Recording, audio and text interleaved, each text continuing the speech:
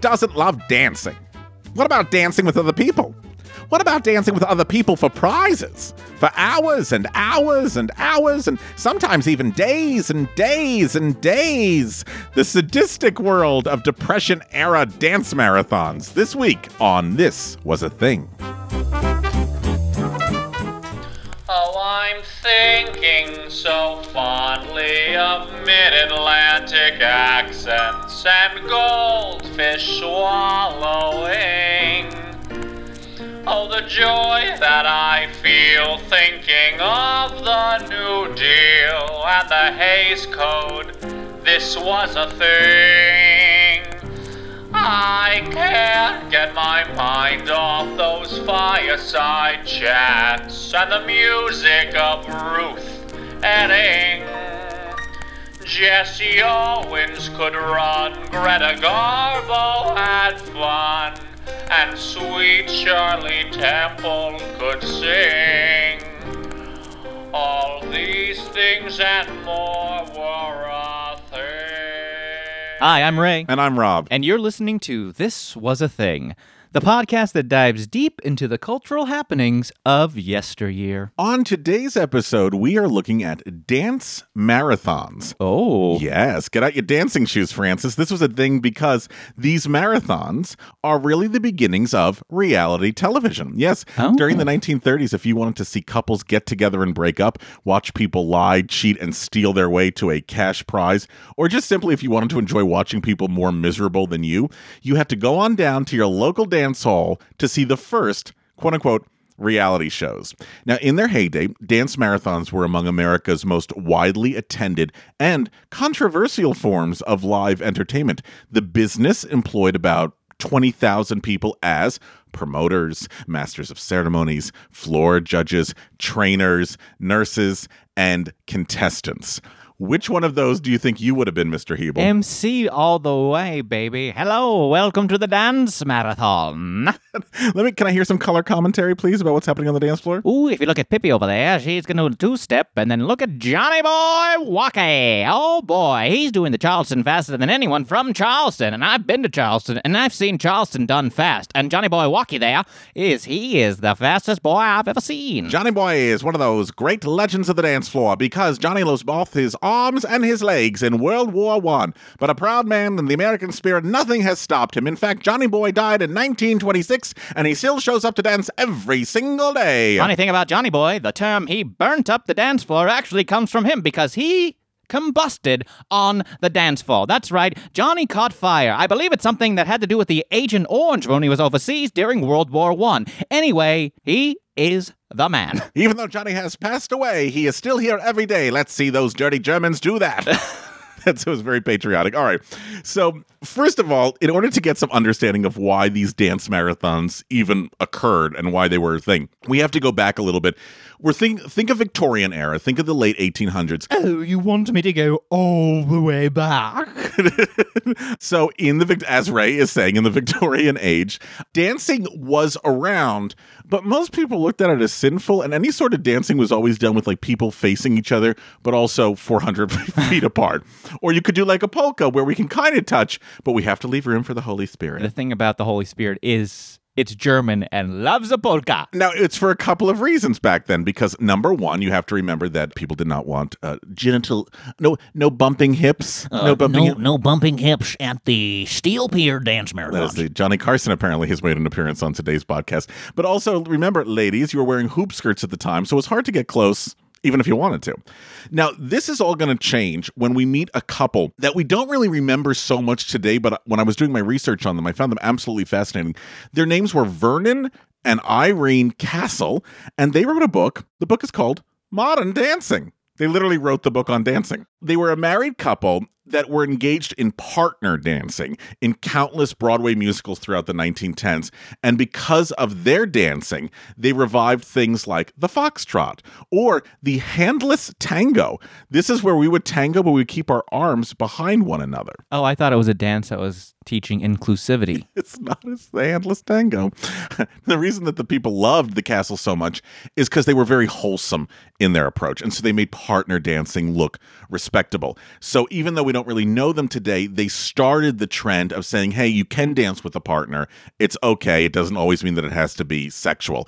Also, this Irene Castle, she was kind of a trendsetter because she was the one who was like, hey, women need shorter, fuller skirts. And she was like, hey, I need to move around a little bit when I'm dancing. So she advocated for looser and elasticized corsets. You know what else she did? What? She was like, hey, ladies, how about we bob our hair? Because it's 1922. Any Thoroughly Modern Millie fans out there? All right.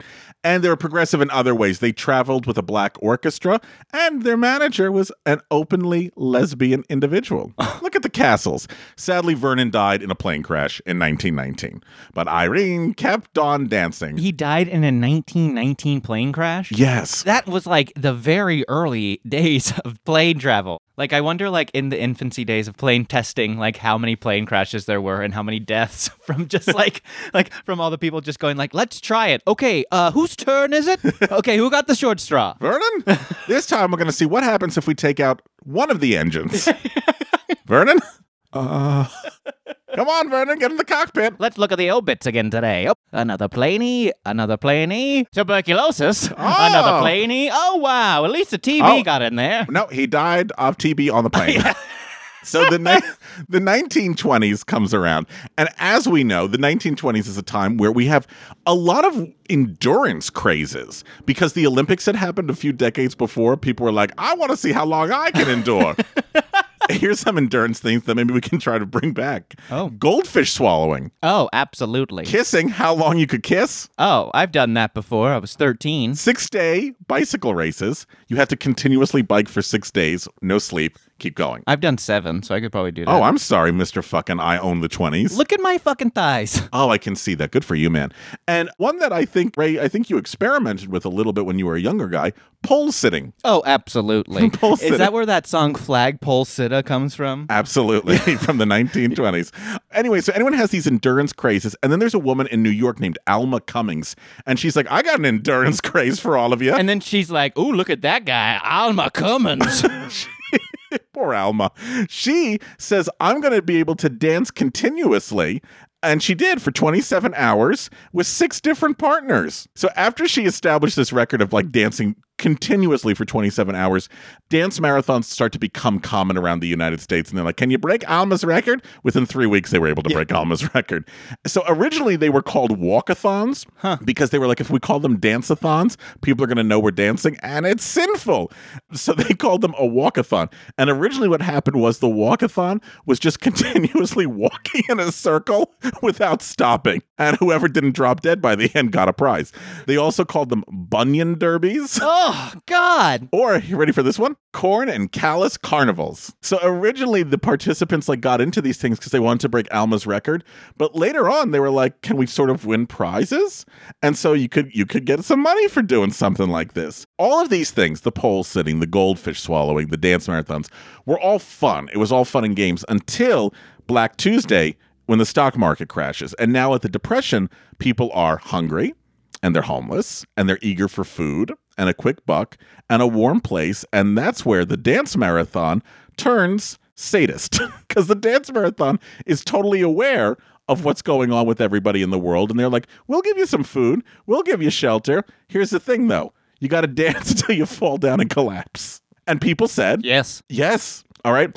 So here's what you need, folks, if you want to do your own dance marathon from the 1930s, if this is a fun activity for you to do now that you're out of quarantine, the first thing you need is a marathon promoter. Now, the marathon promoter, I want you to think of this all in like terms of reality television, okay? The marathon promoter, this is the producer of the event. So his job is he hires the MC, he hires the judges, and together the MC and the judges would choose pretty much who the winner was going to be. Sure. And who the finalists were going to be. And what angles would be the most dramatic. Because the MC would like, and I'll talk about this in a little bit, but the MC would tell people, hey, look at couple number 7. Let me tell you their story. Johnny came back from war. And would like build up sympathy. You have to think of somebody like Mark Burnett. Like, okay. Mark Burnett is the producer of all this, okay? And the big thing the producer's job also was to do was to find something called virgin spot. What do you think the virgin spot is in dance marathons? A part of the floor that's never been touched? Oh, that's really interesting. I never thought of that. No, a virgin spot was a town where a marathon had not yet been done. because the people there were easier to fool. That makes sense. A lot of these producers also looked for virgin spots because they would often skip town without paying their bills. Of course they would. So that was another thing. So they're going to take your money and then not pay you. They also, one of the things the promoters did to try to make it feel like the dancing was, honest and legitimate, was they tried to get local sponsors to be a part of it, but noble local sponsors like the Veterans of Foreign Wars or the American Legion. And that was like, hey, look, we're respectable because the Foreign Legion is sponsoring us. You think we can get the Elks? I can't get the Elks. I can get the Mooses.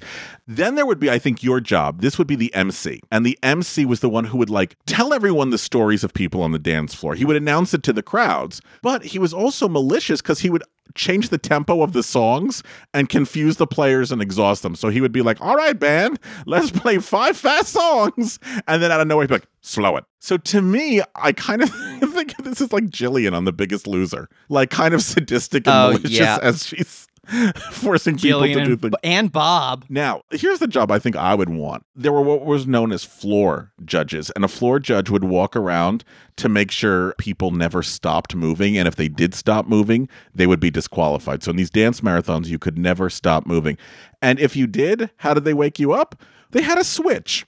And they'd hit you in the kneecaps as hard as possible with the switch to wake you back up. All of these dance marathons mean a naught if there is not an audience to be there. So an audience, then we have to remember, this is the Depression, an audience would pay $0.25 and they would be allowed to watch the dance marathon for as long as they wanted. So remember, you're indoors, it's warm, and most importantly, you can watch people more miserable than you, which I think is why reality TV was so big during quarantine. And before quarantine. And after quarantine. My life is sad, but at least I'm not Honey Boo Boo. Or even just the Housewives. I love the Housewives, but they have money. Oh, but same. It's not as crazy. Same. So women made up about 75% of these dance marathon audiences, and they became really involved in the emotional storylines the MCs were creating. And so they came to follow the stories of the characters, except the characters were actual real people. Kind of like what we're going to see in soap operas. Yeah, I was just going to say about soap opera. And the MCs would spin really sad stories. He'd be like, look at that married couple over there. They're dancing because they need prize money to feed their 10 children. I would love the pre-interview of all the contestants. There's that associate producer. Yeah. Tell me a story. Tell me about your travel here. What was that like? How did you get here? Ooh, you took 6 trains, eh? Ooh, you had to leave your kids with your parents, but your parents are dead, so you just left them at the cemetery. Oh, okay.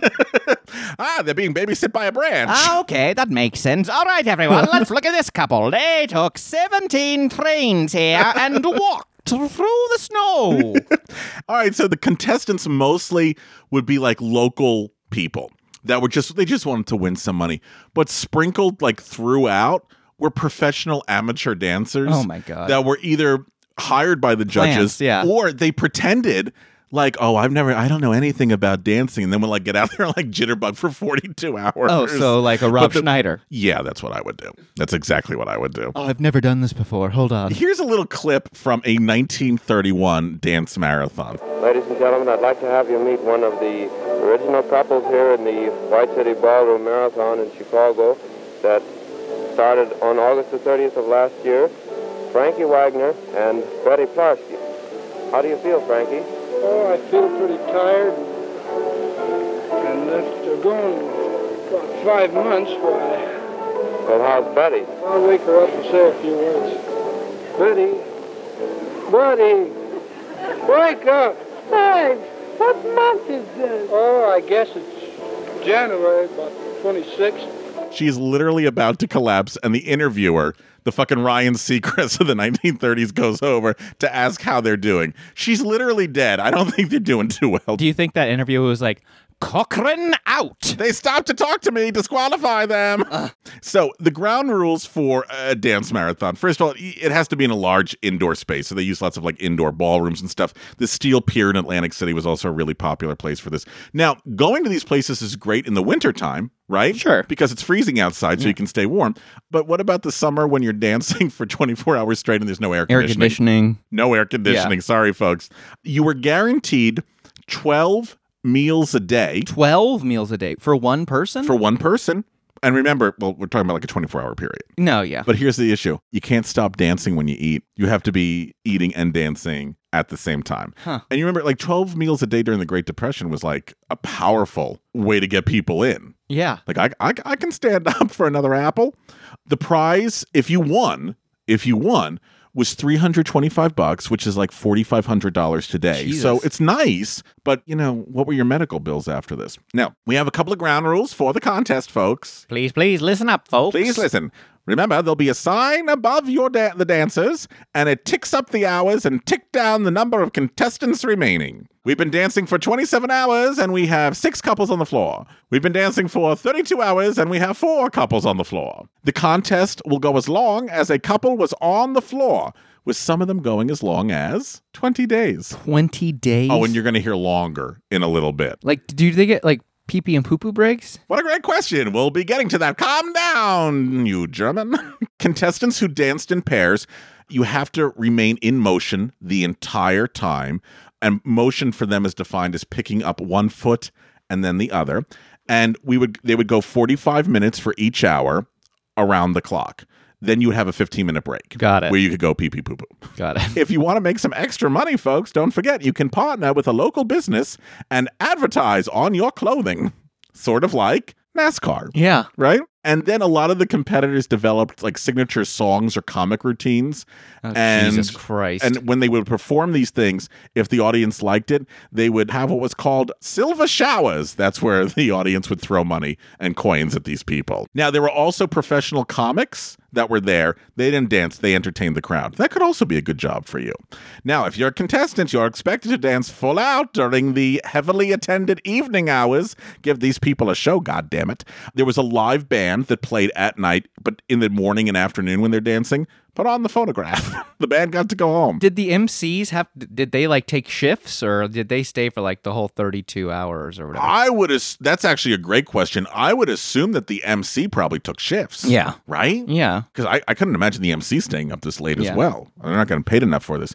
So how do they tell these exhausted people that there's going to be a 15-minute break? Well, they blast an air horn. Oh, Jesus Christ. They blast an air horn at these poor people. It's like a stock market. Right? So then what happens is the contestants then got to exit the dance floor and they went off to these curtained off rest areas that were filled with cots. And the rest areas are segregated by sex, right? Mm-hmm. So contestants had started to train themselves that they were able to like drop instantly into a deep sleep as soon as their bodies touched the cot.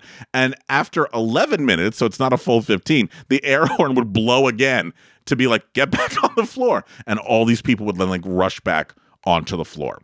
If there was a female contestant who was still asleep after they blew the air horn after 11 minutes, don't worry. They would have smelling salts on hand to revive her. And they would also have tubs of ice water to dunk the heads in of the male contestants. Is there any like reports of how many people would show up to these things? Thousands. Just depending on the space. Yeah, depending on the space. But thousands of people would show up to these things. That's insane. What did it cost to participate in? Nothing. Okay, but then they made their money off of the audience. Yeah, I mean they made their money. The goal was to win the big prize. Yeah, to stick through that. But I'm saying the promoters made most of their money. Like they made a lot of money off the audience, so there wasn't like a participation fee or anything. No. They needed these people out there. Sure. Yeah, of course. Now going so many hours without sleep, how does that happen? You can actually sleep on the dance floor. So one partner would just support the other one's weight, and the carrier in a couple often would tie the sleeping partner's wrists together with a handkerchief and then hook them around their neck. Listen up, if your knee touches the floor, immediate disqualification, get out of here. What if I'm doing the knee to the floor? Get out! Don't you question me. That's my signature move. Did you hear this dirty foreigner from Oregon, what he said? I've got the knee to the floor, I'll tell you. It's going to be a new craze up in Portland. And so this is where if your knee started to go towards the floor, that's where the floor judge would come out and hit you to get your legs back up. Now, in extreme cases, partners quite often would fasten each other together with dog chains. So that way they didn't drift apart. Oh, so it was one of those kind of clubs. Now, how can you make a little bit more money on these events if you're a promoter?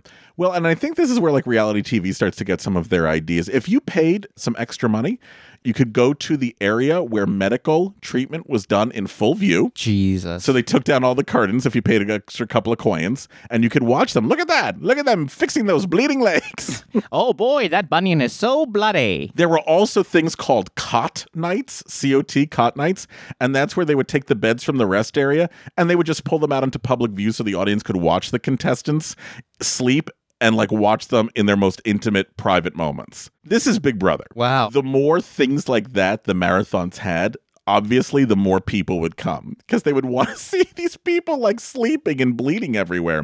There was also something called Frozen Alive. Oh, Jesus. This is where a contestant was frozen in a block of ice. And everyone was like, how does this happen? It's literally a trick. It's like a thing cut, an ice thing cut in half. Got it. That's how they did Yeah, it. yeah, These yeah. people didn't know any different. Imagine David Copperfield, these people. My God! Oh my God, the Statue of Liberty's gone! He stole it! He's from Canada! It must be those eyebrows of his.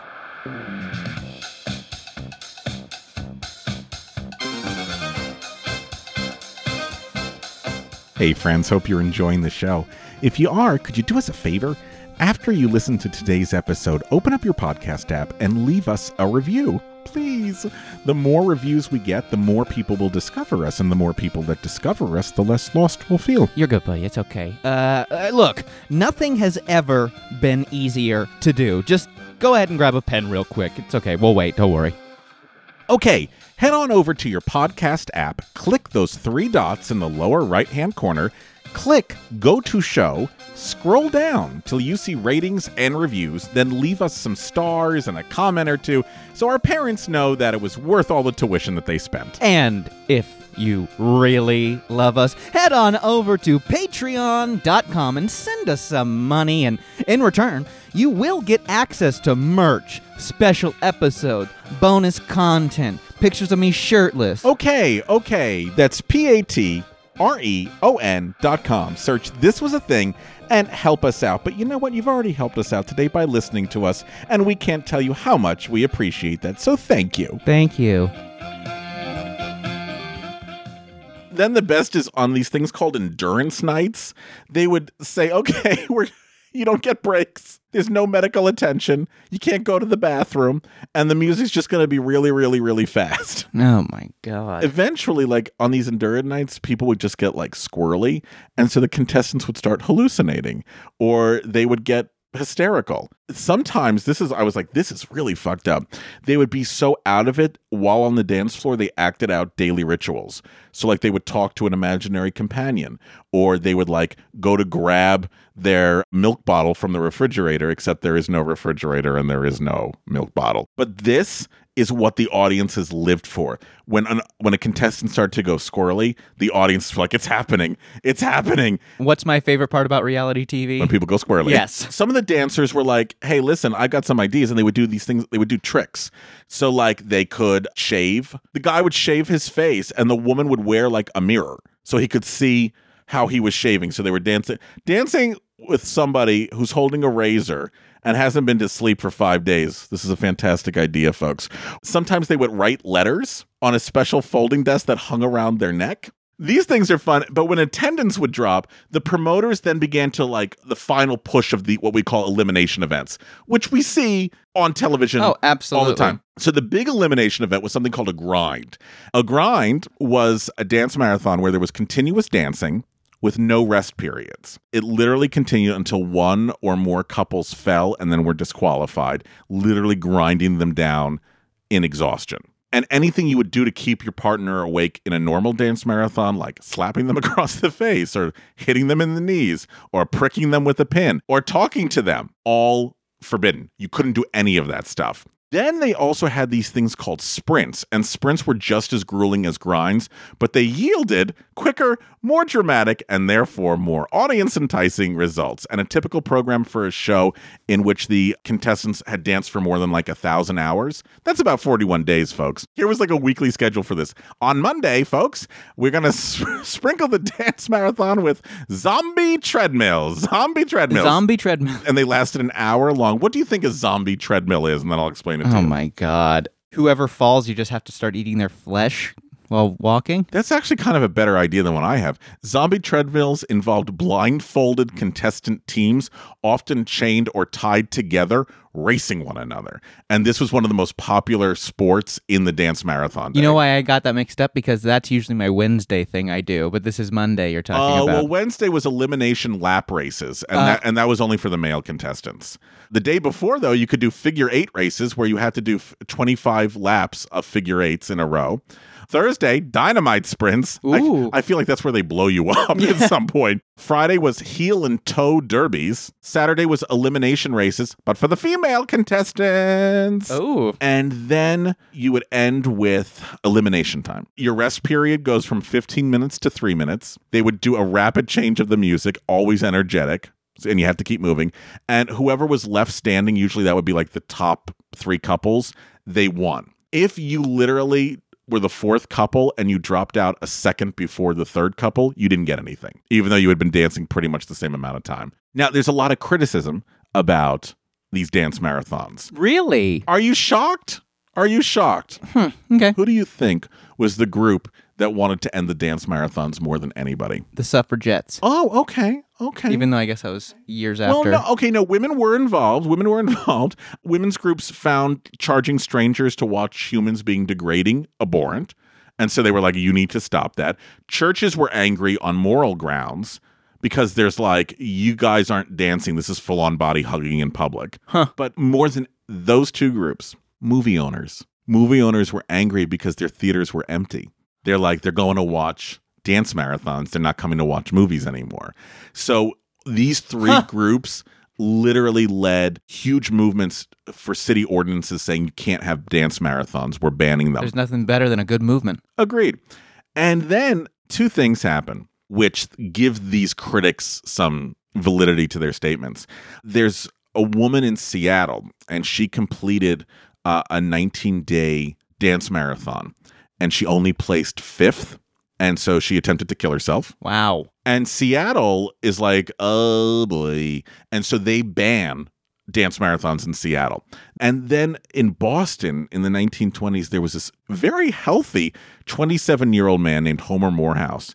And Homer danced for 87 hours straight and then collapsed from exhaustion and died on the dance floor. How many? 87? 87 hours. Dance marathons then, with all this crap going on, start to fade away. One, people are dying. That's not a good thing. The municipal ordinances that are just being issued everywhere, they keep closing them down. And if the big cities can't do them, these dance marathons go to like seedier parts of these states to do them, but then nobody wants to go to these seedier parts to see the dance marathon. So they start to fade away. But also a couple of other big things happen. One, the economy begins to recover. So you don't need to go out and humiliate yourself to make money anymore. Thank you, FDR. Thank you, FDR. And then a bunch of the men who would be dancing in these dance marathons, they have to go fight in World War II. And if you were going to the dance marathon to see, to take pleasure out of all these different storylines and stuff, you have radio now, and you start to have soaps on radio, and you have soaps on television, right? And in showers. And in showers. That's a big one. So dance marathons really fell by the wayside. People didn't really do them anymore. And then in 1969, a movie gets released. And the movie is called They Shoot Horses, Don't They? And it stars Jane Fonda and Bruce Dern. Now, you might think this was a movie about equestrian abuse. It's not. A horse is a term from the dance marathon days, and so each major promoter had a stable of dancers he could count on to carry his event. So that's where the term horses comes from. This movie sort of gets dance marathons back into the public forum and public discussion. Here's a little clip or a little trailer from They Shoot Horses, Don't They? One couple and only one will waltz out of here over broken bodies and broken dreams, carrying the grand prize of $1,500 silver dollars. And believe me, these wonderful kids deserve your cheers because each one of them is fighting down pain, exhaustion, weariness, struggling to keep going, battling to win. And isn't that the American way? So have you seen this? Oh, yeah. This movie used to play on FX all the time. And I remember watching it, and I thought to myself, it was so inhumane. I thought it was something that was just made up. And then I realized, no, actually, this is what was going on. And it was probably 10 times worse than how the movie is displaying it. Well, Bruce Dern makes anything better. Bruce Dern really does make anything better. That's what I've always said. Now, here's what's interesting is when that movie comes out, colleges all over the United States are going through like a 1930s craze because it's retro. So things like the Marx Brothers are starting to come back.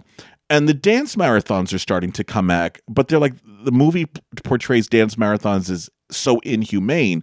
Why are we bringing it back? And then somebody has a couple of people have really brilliant ideas, which is, well, instead of dancing for an unlimited time, let's put time limits on it. Let's make it more humane. 60 days. 60 days. And let's raise money for charity. So colleges all over the United States start to do dance marathons, but for charity purposes. One of the most famous comes from Penn State University, my alma mater, which in 1973 does something called Thon, Thon, and that's a 46-hour dance marathon, which takes place every February at Penn State to raise money to combat children's cancer. And in 2020, they raised $11 million. So dance marathons essentially now have been repurposed for good. Yes, that is absolutely correct. Dance marathons have been repurposed for good. And it's so interesting to think about how important these dance marathons were for some people. Here's a little story that I'd like to share. There is a gentleman by the name of Callum DeVilliers from Minnesota, and he was a hairdresser. And he designed his own headstone before his death. And this is what he put on his headstone. This is how this man wanted to be remembered by the world. DeVilliers, world champion marathon dancer, 3,780 continuous hours. That's 157 days. This man was in a dance marathon for 157 days. And of all the things he could have put as his epitaph, the thing he wanted the world to remember him the most for was that he danced for 157 days. Now, this is a little sad. He was in the Guinness Book of World Records, but they changed the rules of what exactly constitutes continuous dancing, and he is no longer in the Guinness Book of World Records. Just his headstone in Minnesota. So it goes to show you how important being in these dance marathons were for some people, like good old Callum DeVilliers. Do you know how old he was when he died? I do not know, but based on an article that I read, I saw that Callum DeVilliers died on day 140 of the dance marathon. But in true American spirit, fine stock from Minnesota, he went for 17 more days. With a dog chain around his neck. With a dog chain around his neck, and the depression nipping at his heels, the Germans on the right, the French on the left, and Callum DeVilliers, who just never settled down, who never found the right woman. When we come back, we're going to talk more about the legacy of these dance marathons in the 21st century. This was a thing, this was a thing. And now, this is a sketch.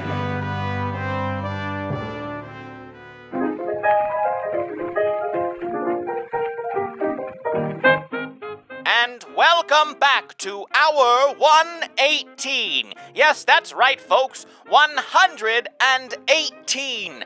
Hour 118 of the Iowa City, Kansas Dance Marathon. We started at 93 couples, and we are down to the final 2 pairs. We have Ruby Not Too Hot to Foxtrot McEnany with her beau, Rodney Bloodstumps Gertzhorn. Rodney got his nickname Bloodstumps during this competition, actually. That's right, we call him Bloodstumps because he actually danced his feet right off. And all that remains are bloody stumps. Doctors cauterized his wounds, and he's icing them as much as possible on the 15-minute breaks. Most people are resting up while he is making sure not to lose another pint of blood. You gotta give a lot of credit to his partner, Ruby Not Too Hot to Foxtrot McEnany. For such a petite gal, she has the upper body strength of a great gray ox, being able to hold up old blood stumps and keep incredible rhythm. The two of them have knocked out couple after couple, truly a sight to be seen. Not Too Hot to Foxtrot said she expected something like this to happen during the competition. That's why she would start off her days with 3 eggs and 15 push-ups every morning. That's right. When I sat down with her before the competition, she said, and I quote, "I don't care if the fella can dance. I just want to win that new Westinghouse icebox." The Westinghouse icebox will come in handy for old Bloodstumps' swollen bloody stumps after this competition. Let's get to our second pair of finalists. That's right. Our final pair are the winners of the last 7 competitions, Jeremiah Smith and his recently deceased mother, Mrs. Scarlett Beauregard Pepperton Smith. She went to her reward in the first round of this competition, and let's hope that Jeremiah can go to his reward in the final round of this competition. They're looking to add an 8th Westinghouse icebox to their collection. That Westinghouse icebox will come in handy when it comes to storing his late great mother. All right, time to take a break. Looks like Bloodstumps may be fading in and out of consciousness. We'll let you know what is happening after this word from our sponsor, Westinghouse Iceboxes.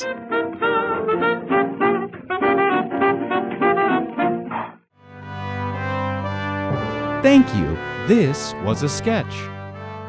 All right, so now that we're back, Ray, what are your thoughts on these dance marathons? And do you also think that there's a connection between what everyone is obsessed with now, which is reality television, and what these dance marathons were doing almost 100 years earlier? I absolutely see a connection, and I would absolutely pull out a quarter to watch one of these dance marathons. Do you think that there could be a reality TV show today in which it is, hey, we're dancing for as long as you can stay on this dance floor? I feel like it'd have to be like a special that a TV network did. I mean, if it was for charity, I feel like... No. It's a reality show. Whoever stays on the floor the longest will win the money, and we will go for however long that possibly happens. Well, to be honest, nowadays, I think that actually probably could work with the sense that, yes, they could do an edited down 1-hour version, but then there could be a YouTube live stream that people could tune into.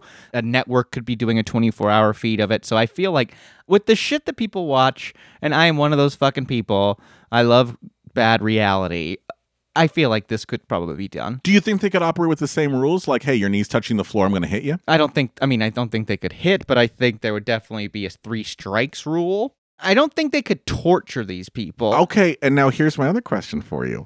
Back when they were doing these dance marathons, a doctor could not remove someone from the dance floor. The person had to leave voluntarily.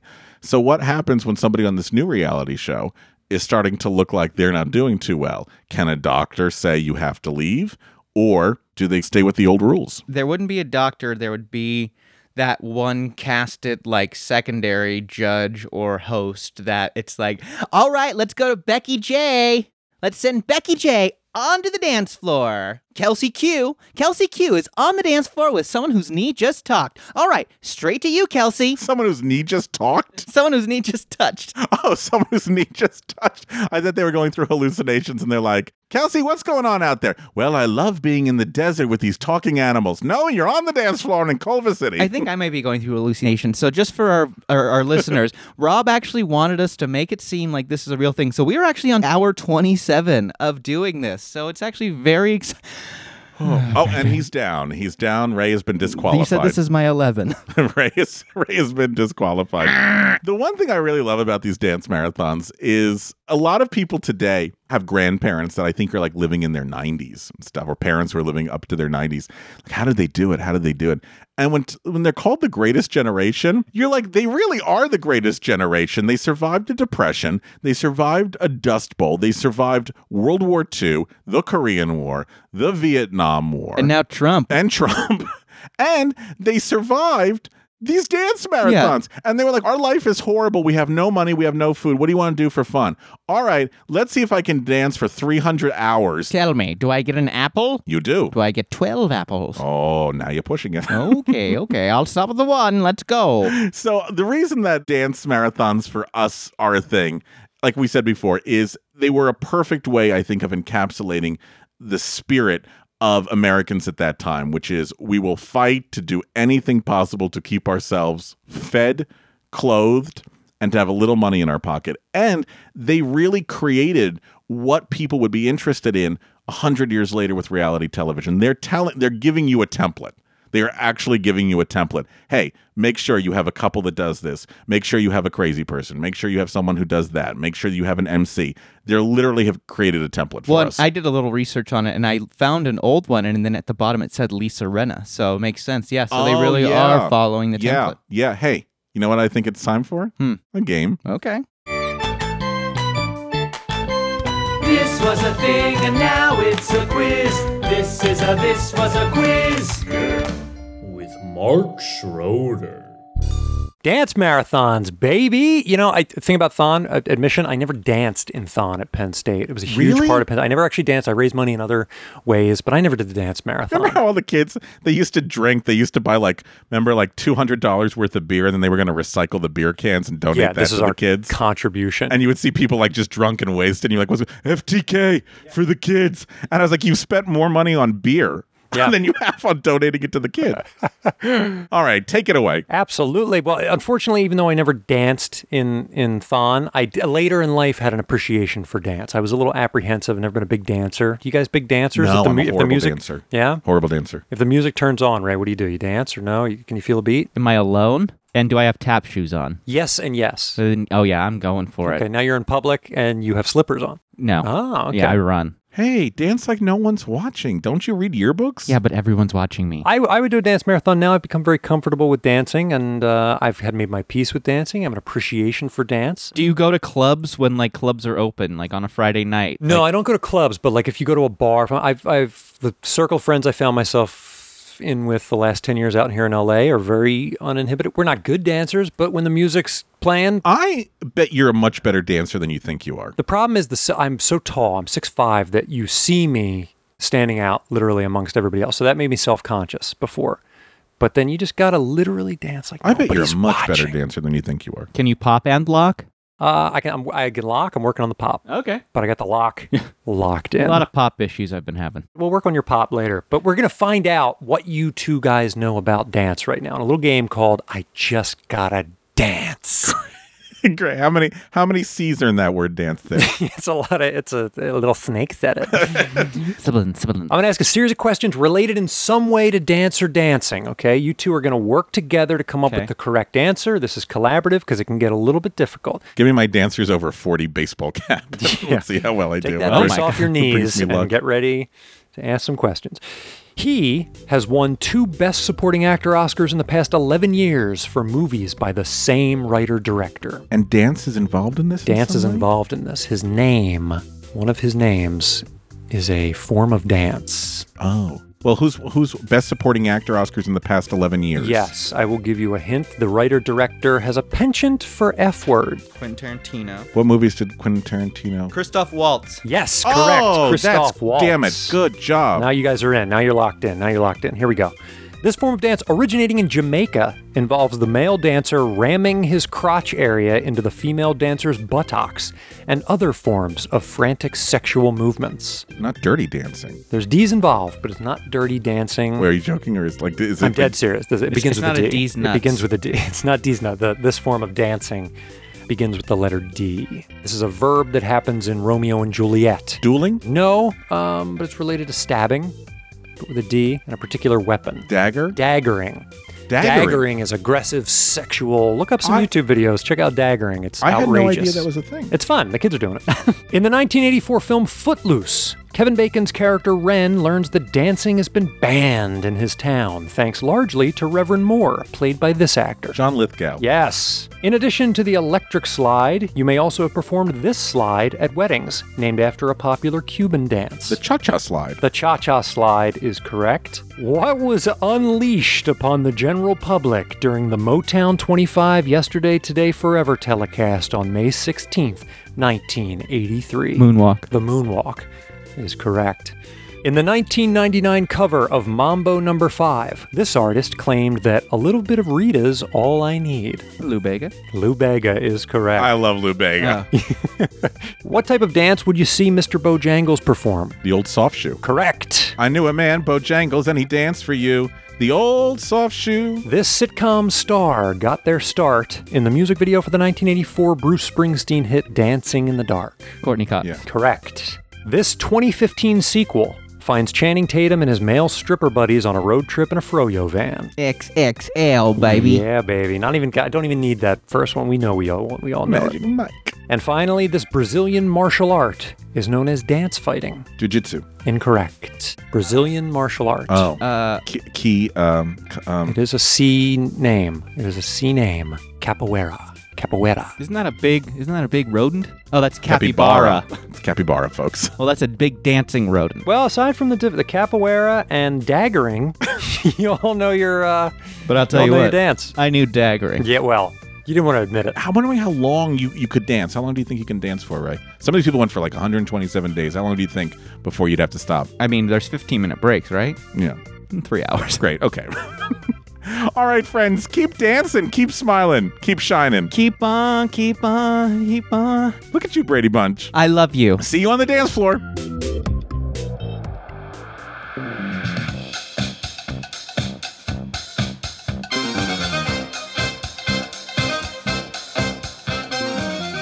Thanks for listening to This Was a Thing, and a big thanks to the folks that keep this show running.